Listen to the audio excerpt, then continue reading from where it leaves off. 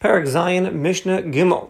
Mishnah Gimel can be found in Masechta Mikvos, in Perek Hey Mishnah Hey, and over there we begin with an introduction. Hazeichlen K'ma'ayan, what does that mean? This is waters that are flowing on top of the karka. For example, a nahar, a river, a nahal, a stream. They have the same halacha as a ma'ayan, as a spring. That's matar kashem zarmim. They are matar as they are flowing.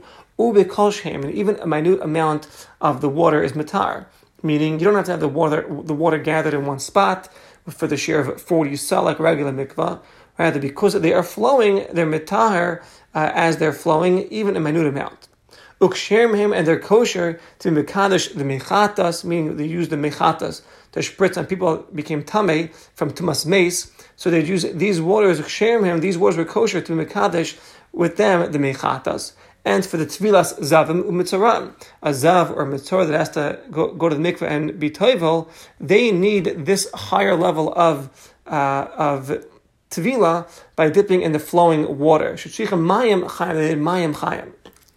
Whereas hanoten kemikva, mayim hanofim, water that drips, meaning like megshem rain, they have the halacha of a mikvah. She'enim mitar, it's not mitar, ela kashem kunas. It's only going to be mitar when it's gathered and staying in one spot, the shear of 40 sa, and it's puzzle from the mechatas. It's puzzle for tfilas zavim. She'enim mayim chayim, it's not mayim chayim. So with that in mind, says the Mishnah, Heid Rabbi Tzadok al Zeichlen. Rabbi Tzadok testified on Zeichlen, on water that is flowing, like we explained. Sherabu al hanofim. That what happened was it got mixed up, the mayim zeichlen, the mayim neifim. The flowing water got mixed up with the gathered still water.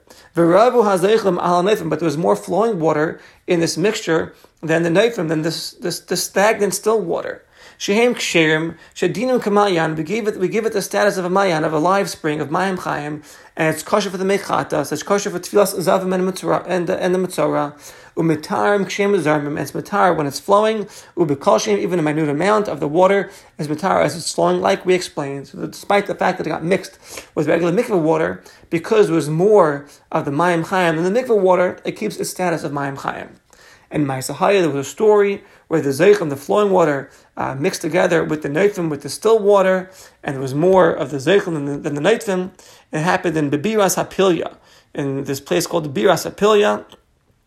And this story came before the Chachamim. Shabo Lishal, they asked the Chachamim what to do. V'chshiru, and they made it kosher like a ma'ayan, like a spring, like we're saying over here in the Mishnah. And Varizu halach l'maisa, this halach l'maisa, like the edus of Rabbi Tzadok. And Mishnah Dalet opens up with a brief introduction as well. Mishnah Dalet is continuing the theme of the mayim zeichlim, of the flowing water, she'asku b'hem, like we were using in the previous Mishnah. And the halacha is she'imhevir es hamayim zeichlim al gabi kelim. If the flowing water passed over kelim, dinam kemikva, they have the halacha like a mikvah, v'lo k'ma'ayan, not like a spring anymore. Our Mishnah is going to discuss now b'zeichlim, when the flowing water is being passed agabi alashil agos, like the shell of a walnut. What is the halacha? So let's see. Hey Rabbi Tzadok, azochlan shel kilchan ba'ali agos. So Rabbi Tzadok testified on zochlan, flowing water, shel kilchan ba'ali agos. She'as es ha'ala dahainu ha'klipa ha'yeroka, like the green shell, the outer green shell of an egos, of a walnut. They made it like a marzi, they made it like a gutter. They had enough of these shells to make it like a gutter.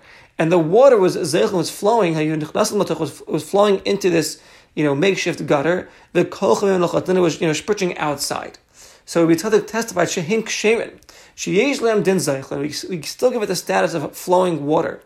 Uksher, and they'd be kosher for the mechatas, and for tfilas zavim and a mitzorah, like we explained in the previous Mishnah. We will not say the mayim is puzzle now from the Tayras zeichlim, because it was gathered in this makeshift gutter.